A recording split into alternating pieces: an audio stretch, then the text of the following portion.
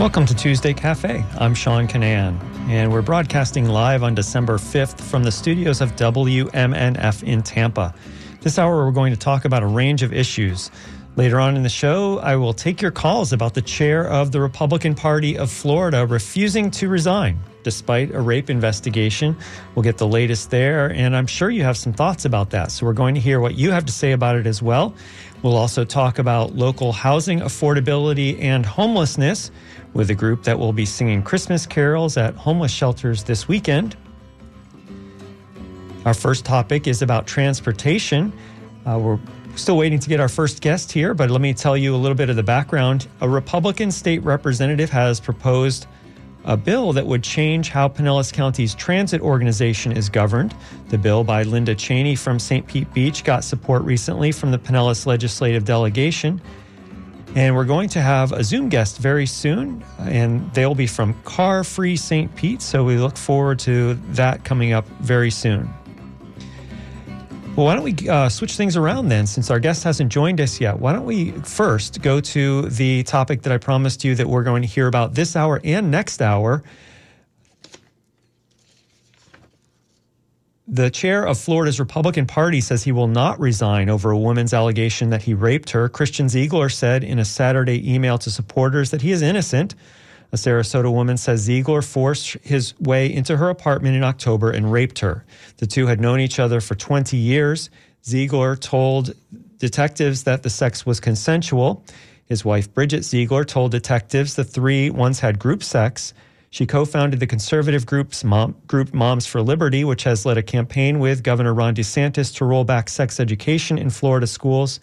DeSantis is calling on Christian Ziegler to resign. The Sarasota Police Department is conducting a criminal investigation into the allegations. And coming up next hour at 11, Wavemakers will talk about this story with the head of the organization that broke it, Barbara Peterson, the executive director of the Florida Center for Government Accountability. And we'll be asking you what you think about this as well. And I'm going to take calls later in the show after we hear this interview from WGCU's John Davis, who spoke with the editor-in-chief of the Florida Trident and the journalism program director for the Florida Center for Government Accountability, Bob Norman. So, Bob, this is just a bizarre story. Tell me about how you uncovered this. Was this something that you became aware of before getting your hands on the redacted police report? Oh, yes. We had gotten information about the investigation late last week. And I must say, primarily through our Director of Public Access, Michael Barfield, who is in Sarasota and has impeccable sources there. Got to give the lion's share of credit to him for uncovering this. And then we just worked together and brought it to the public. The police report itself is so heavily redacted that there's not really much to glean in there. But can you sum up what the allegations are against Christian Ziegler at this point? Well, to understand the story, you have to understand who Christian Ziegler is.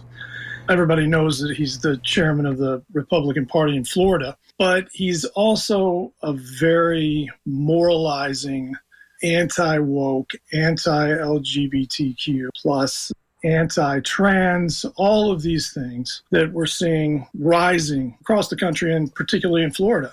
So the hypocrisy level here is very high when you come to find out that he and his wife, Bridget Ziegler, who is the co-founder of Moms for Liberty, which again, is sort of this ultra right-wing group that has tried to ban books and has been successful in banning books regarding LGBTQ, regarding race, etc., and also is a Sarasota County School Board member. So that this power Republican couple was engaging in a long-term three-way relationship with a as yet unidentified woman was totally shocking. I mean, hearing this, it was almost surreal. It was hard to believe that what we were hearing was actually true, and we wouldn't have believed it had not the sources been so impeccable in terms of their standing within the investigation itself. What we were told is that at some point there was a tryst scheduled at this woman's home, and Christian Ziegler showed up, but Bridget Ziegler was late or didn't show up. And that is when this alleged sexual battery occurred. Of course, we don't know all the details there. What we understand is that the woman did not want to participate without Bridget Ziegler present. And whatever Christian Ziegler did after that is the subject of the complaint, which the records from the Sarasota Police Department clearly show that a rape allegation is involved. That's one of the few words that is not redacted in the report. In addition to the rape allegations, I understand Christian Ziegler is also accused of having secretly videotaped past sexual encounters with him and his wife and the accuser. That's right. That's part of the investigation. Now, we don't know a lot of the details regarding that allegation, but it's definitely something that's under investigation. And that really complicates things because there's going to be a vigorous criminal defense on Christian Ziegler's behalf. And this has been a consensual relationship for a long time, so there's a lot of gray area here. There's probably a little bit for his defense attorneys to attack in terms of the case. But if there's secret recordings being made, then that is really going to be bad news for Christian Ziegler. At this point, as I understand it, no charges have been filed in the case, but what were you able to uncover about the investigation? What we have been able to find out about the investigation is that it's ongoing. It started after the woman filed the complaint on October the 4th. The incident allegedly occurred on October the 2nd. The police are clearly taking this very seriously. We understand that there was a search warrant that was taken on his phone, on Christian Ziegler's phone. What was found on his phone, we don't know. But that's a big step. A judge had to sign off on that. So that tells you that this investigation is very far along and very serious. Has there been any word from the Florida Republican Party or from Bridget Ziegler's employer, the Sarasota County School District, or from the couple themselves? No, we have not heard anything from the school board. The Republican Party has just sort of, again, acknowledged the investigation, but hasn't come out with anything of substance. I think in terms of DeSantis, first of all, what DeSantis said is that guilty or innocent, this just isn't going to work. You're going to be facing this investigation. It's clearly a serious investigation. There's some grounds to it, and it's just not practical for you to hold that position. In the short term, we'll see. Is Christian Ziegler going to resign? Who knows?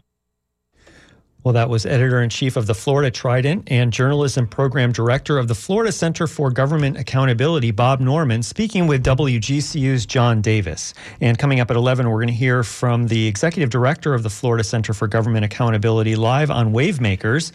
And we'll talk more about this story later on in this show, and we'll let you weigh in on that. Last night, the Republican Party of Florida called for a special meeting to hold a vote on the future of its chair, Christian Ziegler, who is under criminal investigation after that woman accused him of rape. The memo calls for the special meeting to be held December 17th at the Rosen Center Hotel in Orlando. So let's go now to our next topic, transportation. And a Republican state representative has proposed a bill that would change how Pinellas County's transit organization is governed. The bill by Linda Cheney from St. Pete Beach got support recently from the Pinellas Legislative Delegation.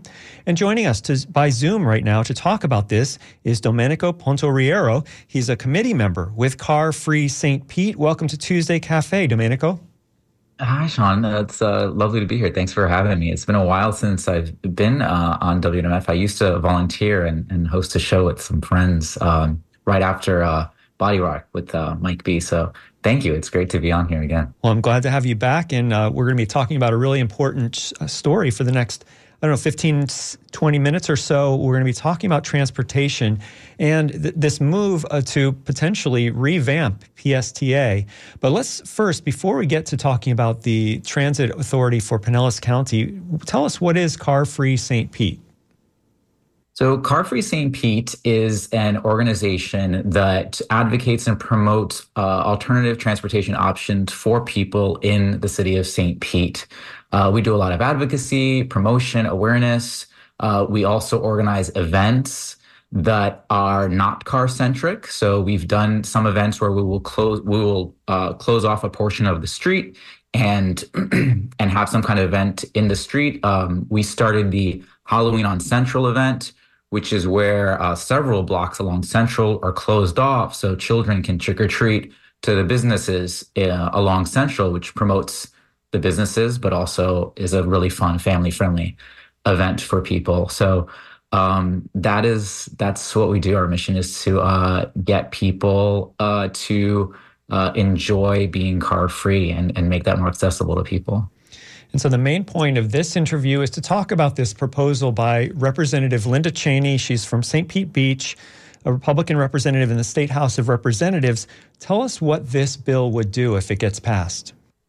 Okay, so Linda Cheney, she states that the purpose of the bill is for transparency and accountability.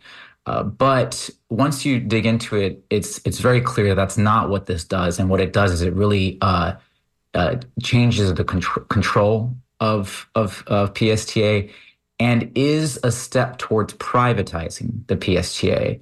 So what this essentially does is it shrinks the board of the PSTA down and removes some locally elected and appointed people from that board and replaces them with county commissioners and people who will be appointed at the state level. Originally, people appointed by the Florida governor, Ron DeSantis, but I believe that is being amended, but I'm not sure what that's going to be in the future. But I believe it is still someone from the state. But that takes away local power, which is really important when you're planning a local transit agency. You need that input from the local interests and people that are going to be writing it, because they know the city the best and they know the direction that it's going and how it's going to grow.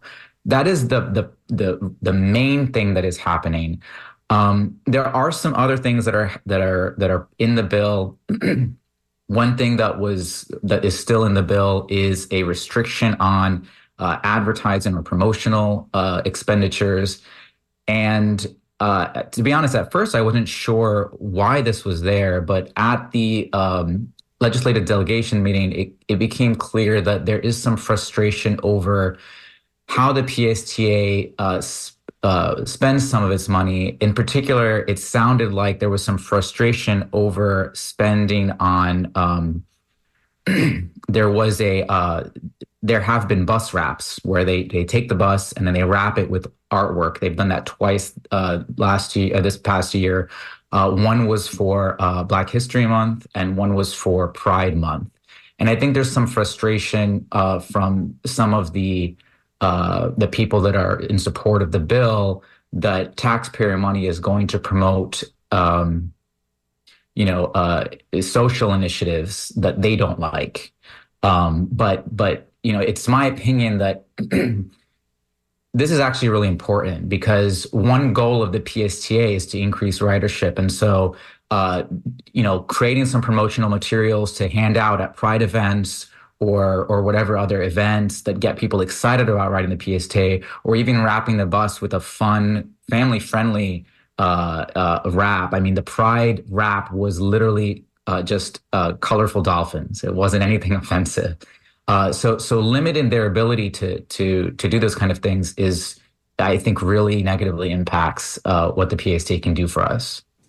Our guest is Domenico Pontoriero. He's a committee member with Car Free St. Pete, and we're talking about a bill that would overhaul the Pinellas Suncoast Transit Authority.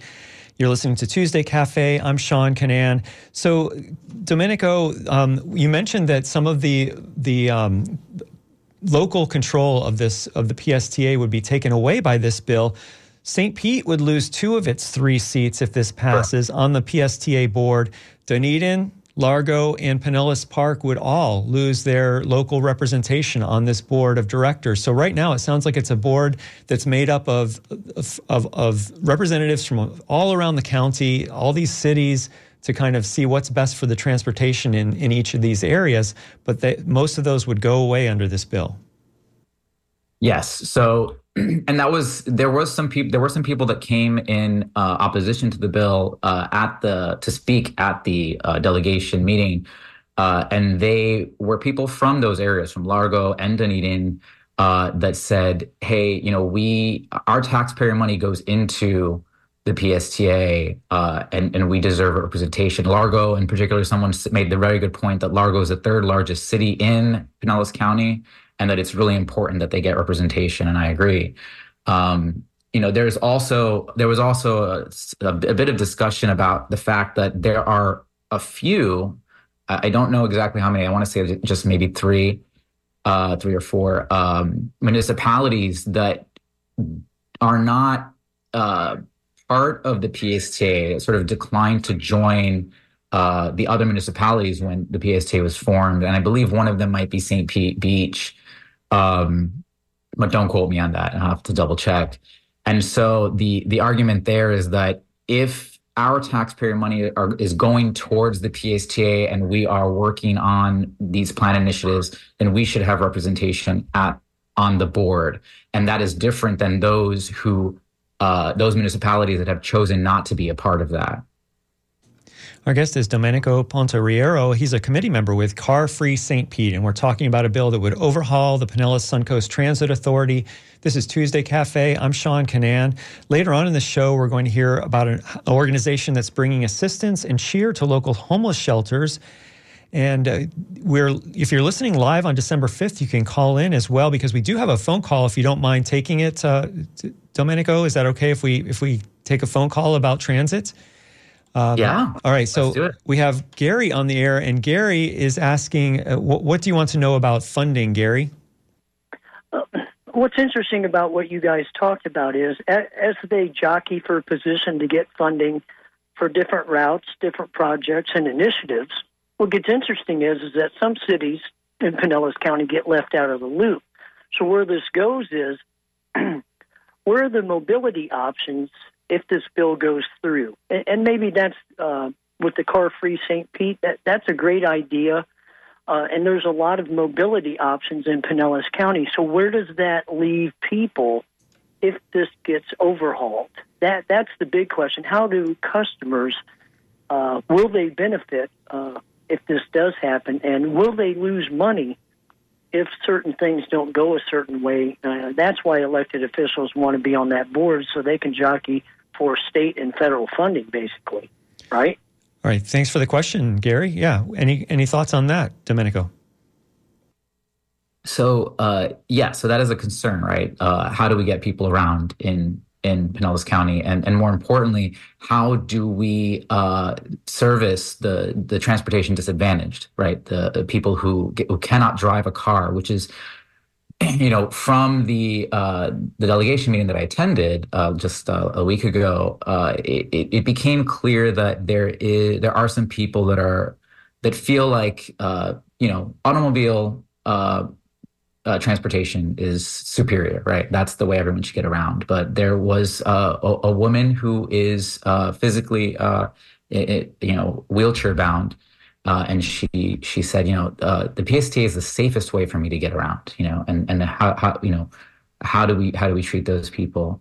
So the mobility options is definitely an issue. As far as funding, I'll be honest, I've never been great with finances, but yes, funding is definitely an issue, and that's an issue that they kept bringing up, right? That they don't like that all this tax money is being spent on the PSTA. However, the PSTA, the millage rate has not increased in years. The PSTA has been doing a great job at managing their budget within those constraints without asking for an increased millage rate. And so this is kind of an odd criticism that keeps being made, right? That the amount of money that the PSTA is getting is too much, or they're not incentivized to improve their services or whatnot. These are arguments that kept being made. The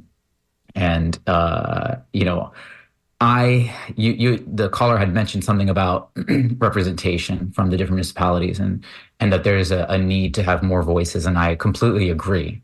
I think that shrinking the board is not the best option. If anything, we should be bringing more people into the conversation from those municipalities that have smaller representation, especially if they are buying into the PSTA. If they're paying the PSTA to service their area, they need to have a voice. You don't take away that voice. But it seems like there's this bill has an intention of control, limiting and shrinking the PSTA, possibly in an effort to privatize it. And I want to add that Linda Cheney did mention in her closing remarks that she believes that way too much money gets spent on PSTA, and perhaps we could replace the PSTA with Uber vouchers. She suggested we could just give everyone Uber vouchers, which is not public transportation. That is not the same thing, and that I don't see how that could work. Anyway, that's been going on for a while. Sorry, go ahead, Sean. Yeah, thanks. And thanks for that detail about that. That's an interesting admission, maybe, if you want to use it that the PSTA might even go away just for Uber vouchers. You're listening to Tuesday Cafe. I'm Sean Canan. Our guest is Domenico Pontoriero. He's a committee member with Car Free St. Pete, and we're talking about a bill that would overhaul the Pinellas Suncoast Transit Authority. And so far, you've mentioned a few times this Pinellas County Legislative Delegation meeting that happened a few days ago, and the delegation, the 9 members of the delegation, a mix of parties, a mix of chambers, senators and House representatives from the Florida legislature, voted 6-3 to support this bill. So what does that mean that the county legislative delegation supports Linda Cheney's bill? What will happen? Well, it's not great, for the PSTA, right? So basically, the bill will proceed to the state legislature where it will be worked on, and it will evolve. But it arrives at the state level with sort of local support, basically, right? So the state, everyone on the state level will now, assume that this is something that we want, which is not great. There were three members of that delegation meeting that voted against supporting this bill, and that was Senator Rousson, Representative Rayner, and Representative Cross. And Rayner and Cross were particularly vocal about opposing the bill. Rayner questioned the necessity of it. She asked, "Why is this necessary? What has the PSTA done to merit being restructured in this way?" And Representative Cross mentioned that this direction goes against what the area is trying to do, which is trying to have more transit-oriented development, to work on density. She also mentioned the Live Local Act, and she felt like sort of shrinking the PSTA in this way, or changing the PSTA to be less collaborative, kind of goes against those initiatives and the growth that we want to see in Pinellas County. We have an email that came in from David. He writes, "The state of Florida needs to end this farce and consolidate the different county transit agencies into one big agency like MARTA in Atlanta or the Metro in the D.C. area. It just makes sense and would be more efficient," David says, "and hopefully it would help with more cross-county connections for buses and trains. We're so behind here on transit in Tampa Bay. It's just sad. Stop the provincialism." So that's David's opinion. We're kind of getting a little bit off topic, but on the bigger topic of transit, what would be the advantages of merging, say, HART and PSTA to get this regional transit as opposed to county by county transit? Oh, there would be significant advantages. Yeah, I totally agree. There needs to be, in the very least, collaboration between those transit agencies. But I do think that combining them and having sort of collective funding and initiatives would be a good idea. So, for example, Tampa International Airport is our main airport. We have PI here, right? We have the St. Petersburg Airport, but Tampa is where most of our flights leave, and so getting to Tampa Airport from St. Pete is pretty challenging if you're just riding. There are buses, there are ways to get there, right? But if you had this sort of this sort of regional approach, you would be able to coordinate those efforts. There have been some efforts, right? There's the ferry that goes between downtown St. Pete and Tampa, which is amazing, and we need to increase the trips that we have there. We need to take advantage of our waterways, and that's something that sort of regionally needs to happen. And so there is a lot of advantages of regional coordination, in general. My mother lives all the way up in Newport Richey, right? It's impossible for her to get to visit me via transit. But in other cities, like the emailer suggested, in other cities, especially like in Europe, right? That is something that is possible, and I would like to see that possibly because my mother can't drive. Our guest is Domenico Pontoriero. He's a committee member with Car Free St. Pete, and we're talking about a bill that would overhaul the Pinellas Suncoast Transit Authority, or PSTA. This is Tuesday Cafe. I'm Sean Canan. We talked about some of the cities that opposed this bill that would consolidate, kind of shrink the board of PSTA, and the number of seats would grow, I think, for the Pinellas Board of County Commission appointees. Is that right? Would there be more county commission control of the board under this bill? One of the county commissioners spoke against the bill, Janet Long, and one spoke in favor, Brian Scott. So how would the county commission be impacted if this bill does get passed? So you're correct. So there would be more representation from the county commission. And one really insightful criticism that I heard from a citizen member of the PSTA board. So there is a citizen member that is chosen to be on the PSTA board, and he said that currently there are county commissioners on the PSTA board, but he mentioned that they don't have the same interests that some of the other members have, and they miss quite a majority of the meetings. And so the majority of the work that's done on the board is done by those other members. And so the concern from his perspective was, if the board is entirely made up of county commissioners and state appointed members, who is going to do the real work that needs to be done to figure things out and work things through to make the decisions that need to be made in the PSTA? Could the bill limit PSTA's flexibility to provide fair, free service? Okay, so originally, yes, there was a restriction on basically the original bill as it was written prohibited the PSTA from offering free fares. In my opinion, this seems to be a reaction to some of the free fares on the Sunrunner. There was a huge reaction from some residents in St. Pete Beach against the free fare. They felt like it was bringing, the wrong kind of people, the wrong crowd to their beaches. Linda Cheney added an amendment to remove that restriction. So the PSTA in this bill now, as it is currently amended, the PSTA can offer free fares, and I think that amendment might have come on the heels of I think there was some publicity done about some free fares the PSTA was giving to veterans, right? And so I think that maybe she realized that her bill would be an attack on veterans, which it would be.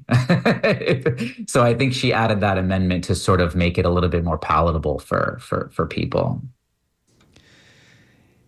In the Pinellas Legislative Delegation meeting, some of the people who supported the bill expressed anger with the elimination of lanes along First Avenues North and South in St. Pete. This also probably goes back to the Sunrunner debate. So what have the changes been since Sunrunner started to First Avenues North and South? And have those changes been beneficial?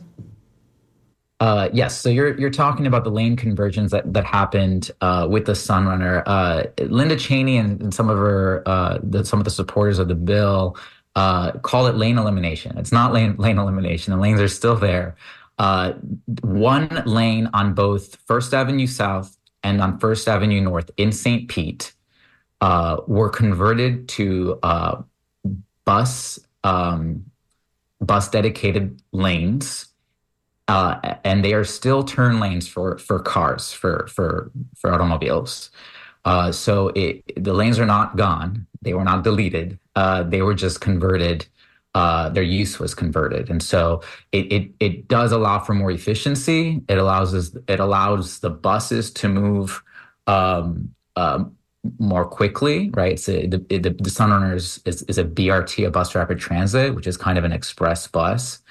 It is only on those roads, and if you, as a resident of St. Pete, I have noticed that congestion has increased because a lot of people have been moving here. But I've noticed congestion mostly on 4th Street, MLK, and 275. First Avenue North and 4th Avenue South seem to move just as well as they did before, to be honest. So I think that the impacts of those lane conversions were only positive, in my opinion. What's interesting about the criticisms is the criticisms are, a lot of them are coming from people from St. Pete Beach. But there was no lane conversions in St. Pete Beach. That was only done in the city of St. Pete. And so there were some people that said, we want our lanes back. Give our lanes back. We don't want, we don't want, I think Lena Cheney said, the city of St. Pete can continue to give up their lanes, but here in St. Pete Beach, we're not doing that. And that never happened. So I don't know what she's upset about, because that only happened in St. Pete. Well, all of this, I think, probably might be the reason for talking about a lot of this might have to do with the number of accidents, the number of pedestrian and bicycle deaths in Florida. What do we know about how many happen locally and where Florida ranks as far as bicycle and pedestrian deaths? Well, I don't have the figures in front of me, but they are not good. We do have a problem, right? And the problem seems to be getting worse, in my opinion. Especially as our cities become more congested, more crowded, more people are moving to the area. There are people that are moving here from rural areas that aren't used to urban traffic. I have had a friend that was hit by a motor vehicle while trying to cross the street. My sister just got into an accident a few weeks ago. Automobile accidents are a problem, and they're dangerous. Riding transit is safe, but we do need to work on making the area safer for pedestrians and for people who drive. And so I do think that increasing funding for transit is a step in the right direction, right? Because if you can get people in buses, it's safer. It reduces automobile accidents. Well, we're going to transition to our next topic, but I want to thank you very much for coming on WMNF's Tuesday Cafe, Domenico. Thank you. And if I may, I started an online petition on change.org to support the PSTA in their efforts and oppose this bill. If you go to change.org and you search oppose the proposed changes governing the PSTA, you should be able to find it. I'm also working on supportpsta.us. I'm working on having that URL link directly to the petition. So if you're in support of it, please check it out, share. And thank you so much, Sean, for having me on the show. It's been great. It's been great chatting about this very important issue with you. Yeah, I'm really glad you could come on the show today. And I should say that there's a link to your petition on our website, WMNF.org. There's a story there. And I linked to your petition and to more information about this bill and about transportation in general. So thanks for coming on, Domenico.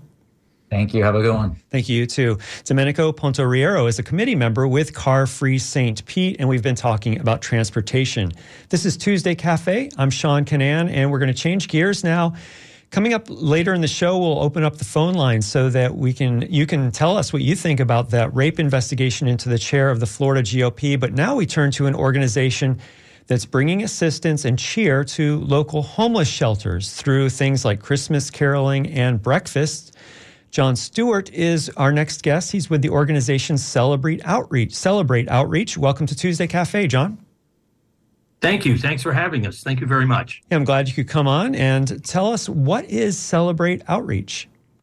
Celebrate Outreach is a coalition of St. Pete area faith groups and individuals who are dedicated to preventing and eliminating homelessness.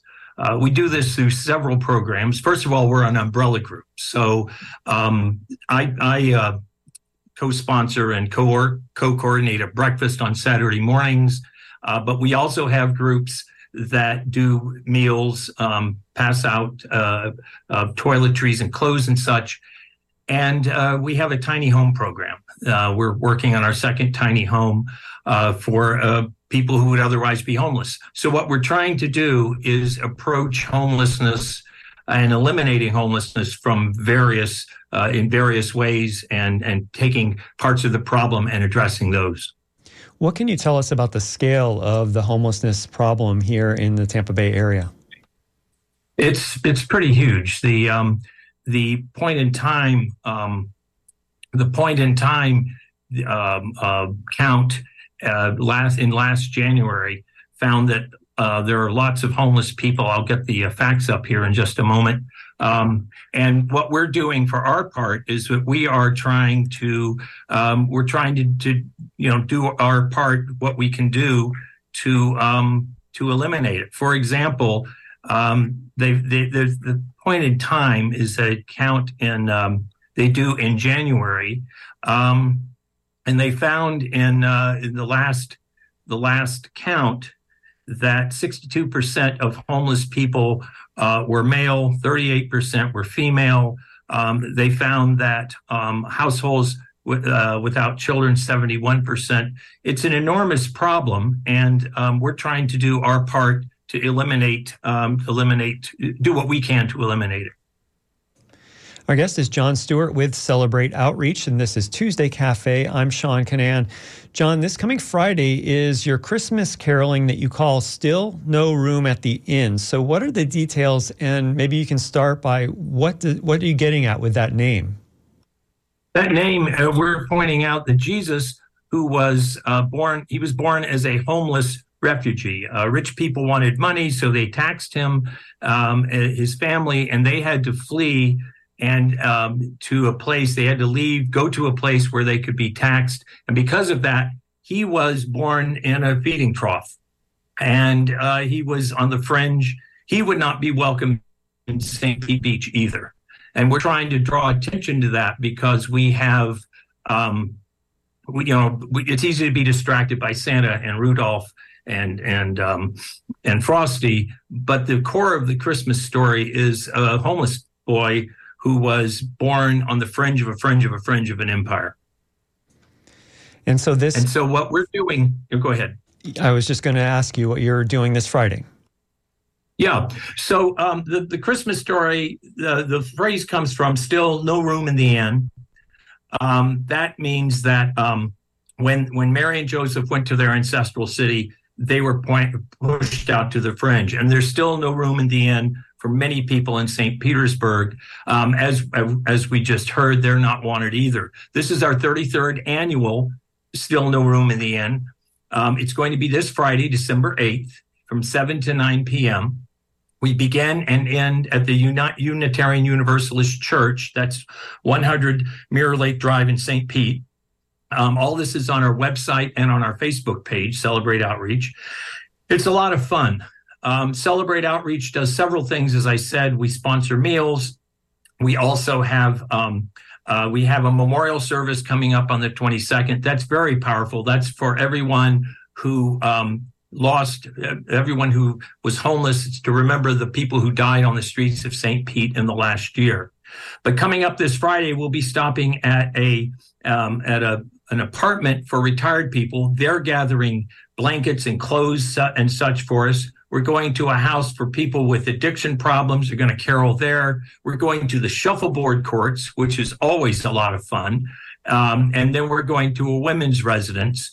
And then we go back to the church. Well, we will have cookies and hot chocolate. And the rumor is that we're going to have cookies and hot chocolate more than once. So if you like cookies, this is the thing for you. It started years ago. Old-time activists in the area will remember Claire Hanrahan. She was on the fringe for a while. When she got back on her feet, she started ASAP Homeless Services, and she realized the connection between Jesus being born homeless and the homeless here in St. Pete at Christmas time. It was great for me. I used to teach at Osceola High School. I would invite my students, and they would all show up, and the cheerleaders and the gay straight lines and all folks they'd bring books and such. One of those students, Brittany Howard, is now a co-coordinator of the breakfast on Saturday morning. So that's very satisfying to see that, and to run into people who say, oh yeah, I remember when we used to carol. It'll be preceded by the one of the organizations that's part of our umbrella group is the Unitarian Universalist Church. They have a sunset supper that will happen before the caroling, so you can come a little early and see what they're up to. You can join us on a Saturday morning. Last Saturday, we served 143 bagged meals, and we get donations. It's all volunteer. We get donations from civic groups, from churches. 3 people in the neighborhood help us out. One woman pulls out of the food pantry donation she gets and gives to us. Another guy shows up. If we have any extra meals, he drives them down to Williams Park. Another man was just driving by one day, said, what's this? Stopped, asked. He brings soup every week with spoons and crackers, soup in little cups. So it's a lot of fun, actually. The breakfast is fun. It's a network for people who want to help and who want to have hands-on experience. And it's a lot of fun with the caroling. Some years ago, we stopped at the women's residence, and I was talking with the director later, and she said, one of the women came up to her and she said, you know, when I was a kid, I always wanted a Christmas like this, and I never got one, and now I have. So you never know. You never know when that person you're caroling for is having a dream filled. You never know when that student 20 years later will come, 10 years later will come back and be coordinating the breakfast. And it's a great way to remember that Christmas at its core is about somebody who is suffering the same fate as people in St. Pete and who also would not be welcome on St. Pete Beach. Our guest is John Stewart with Celebrate Outreach. This is Tuesday Cafe. I'm Sean Canan, and we're broadcasting from the studios of WMNF in Tampa. And we're live here on December 5th. And if you'd like to call in and say anything, our number is 813-239-9663. You can email dj@wmnf.org, or you can text 813-433-0885. And I'm giving out the number right now because after we're done with this segment with John, I'm going to let people weigh in on what they think about the Christian Ziegler story, the chair of the GOP who's facing rape allegations. Or just a reminder that next hour, the Wavemaker show will be all about that organization that broke the story on this. And so I hope you stay tuned for that. I'll give you more information about that as the show goes on. But I'm just letting people know that if you would like to call in, now is the time. And speaking of that, I did get an email just a few minutes ago from Dave in North Tampa. And he says he's breaking some news here, and I just confirmed it with our reporter, Chris, who's on the ground. And he says that charges have been dropped for the Tampa Five. And Chris clarifies, he says they're not facing jail time anymore. Right now, what they're going to do is a program that eventually leads to the charges being expunged. So that's reporting from WMNF's Chris Young live in downtown Tampa outside the courthouse. And the Tampa Five are not facing jail time now. So that's a story we've been following here for a long time here on WMNF. You can go back and listen to the interview with them from Friday on The Skinny on WMNF.org. So thank you for those. If you have any thoughts about that, you can give us a call as well. And while we're on the subject of emails that are coming in, Bubba writes regarding the caroling and the feeding of people. There are a lot of fake Christians out there who like to ignore Jesus' teaching about helping the poor. How would you respond to that, Bubba, to Bubba's statement, John? As my late father used to say, that's in that boat over there. I'm just trying to take Jesus seriously personally. A lot of the people who come to help us out aren't religious, but what unites us, and a lot of the people who care aren't religious, and carol aren't religious, but what unites us is that everyone should have shelter. There's a real toxic religion running rampant in the country right now, and it's pretty dangerous. But I'm just trying to do what I can, including resist that sort of religion. But I'm just trying to do what I can and join together with others who are religious or not religious who are doing that kind of good work. So is there a website that people can find out more at, or is there? Do you just encourage people to go to where your events are, and maybe you can remind where those are as well? Yeah, there is a there's a website, celebrateoutreach.org. You can Google it. It'll pop up. We also have a Facebook page. There's contact information for me and Brittany on the website. If you want more information about the caroling or to join us or any one of the Celebrate Outreach organizations.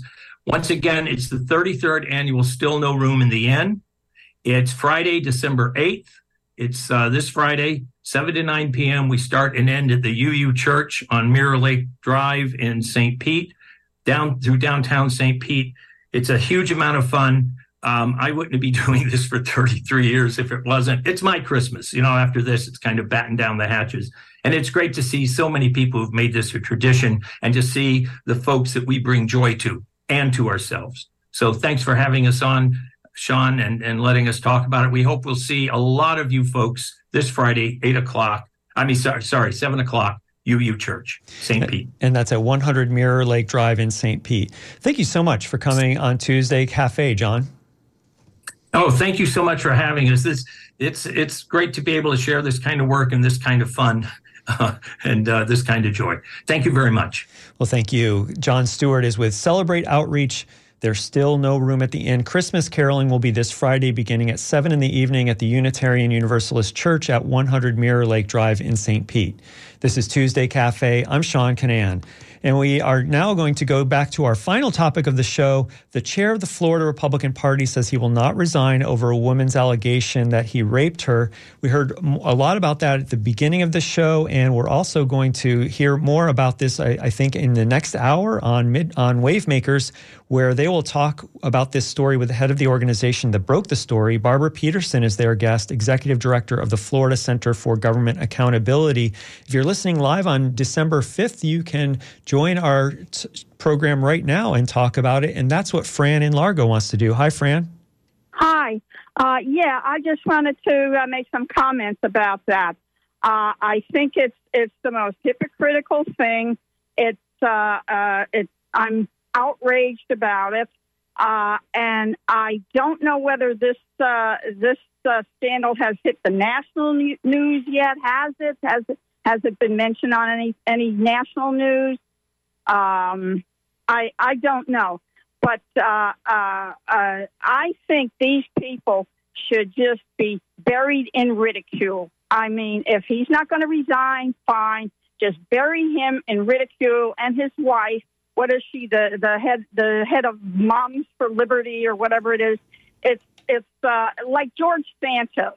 Just they are a joke. They are nothing but a joke. I would like to hear people like Jimmy Kimmel or Stephen Colbert, and there's a lot of other ones. Just make jokes about them, ridicule them, and after all, we still have free speech in this country, and that's one way to exercise it. These people are so corrupt and above it all, and I'm tired of this. I'm sure everybody else is too.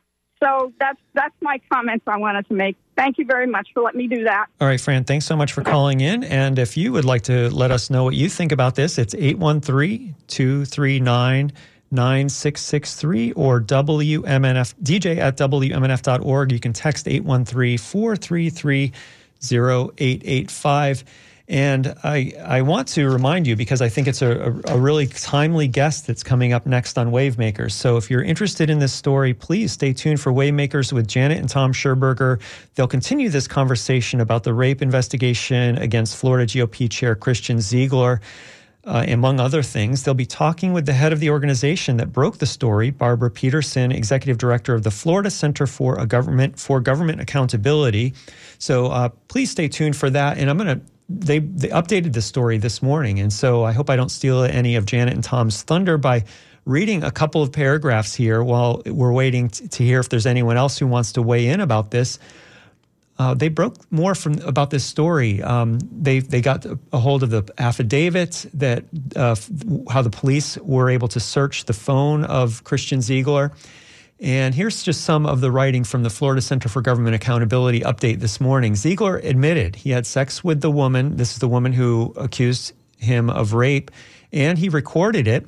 And afterward, he did something in recorded phone calls with the woman that he did not mention in his email to Republican officials. He apologized to the woman and offered to help her financially and otherwise. He also told her that Bridget Ziegler would be in next time for another threesome. Ziegler told police his encounter with the woman was consensual, but police believed they had sufficient grounds that that was not the case, and the judge followed suit, finding probable cause that Ziegler committed the crime of sexual battery against the woman while she was mentally incapacitated. That's a first-degree felony that could send him to prison for 30 years if he's charged and convicted. So here's what some of the things that we know according to the sworn police affidavit. This all happened on October 2nd, which is a Wednesday. Ziegler, Christian Ziegler that is, began messaging the woman at 7:29 in the morning, trying to convince her to have a threesome with him and his wife. Ziegler had known the woman for 20 years, and he and Bridget had engaged in a threesome with her more than a year before, which Bridget told police occurred at the couple's home. And so he kept messaging her about them getting together, and she finally agreed. Finally is in quotes. I think that's, finally is in quotes in the story. Agreed. At 2:12 p.m., Ziegler informed her that Bridget now was not able to attend to make it a threesome. He said, "Prob just me this time now," in a message. Bridget was ready at 1:30. 12 minutes later, the woman backed out of the meeting. "Sorry, I was mostly in it for Bridget Ziegler," she messaged him. So she said, essentially, no, we're cutting this off. But that did not stop Ziegler. At 2:29 p.m., just 5 minutes after being told the tryst was off, surveillance video caught Christian Ziegler pulling up to the woman's apartment and then walking toward the apartment complex. According to the woman, Ziegler walked in her door as she was taking her dog out for a walk. Well, we have a phone call coming in. Maybe I can put this right on the air before we even get to hi, caller, you're on the air. Did I hang up on them? I may have hung up on them. So, call back if you just called in. Sorry, I'm trying to squeeze in a phone call before the end of the show because you don't want to hear me read the newspaper for the next minute and a half. But I'll continue since this is such an important story, I think, in Florida. And as Fran, our caller earlier, mentioned, it's such an important story that should be a national story. The victim opened her apartment door to walk her dog, and Christian was standing outside in a hallway, a police detective wrote in the affidavit.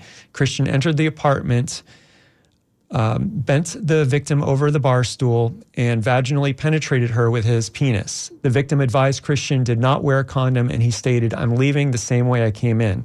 And I apologize for the graphic nature of this, but we're talking about a rape allegation, and so that's kind of this is where we are. Police confirmed that the woman called her sister and told her she had been raped without naming Ziegler. Her sister immediately came to her apartment to find her emotionally distraught.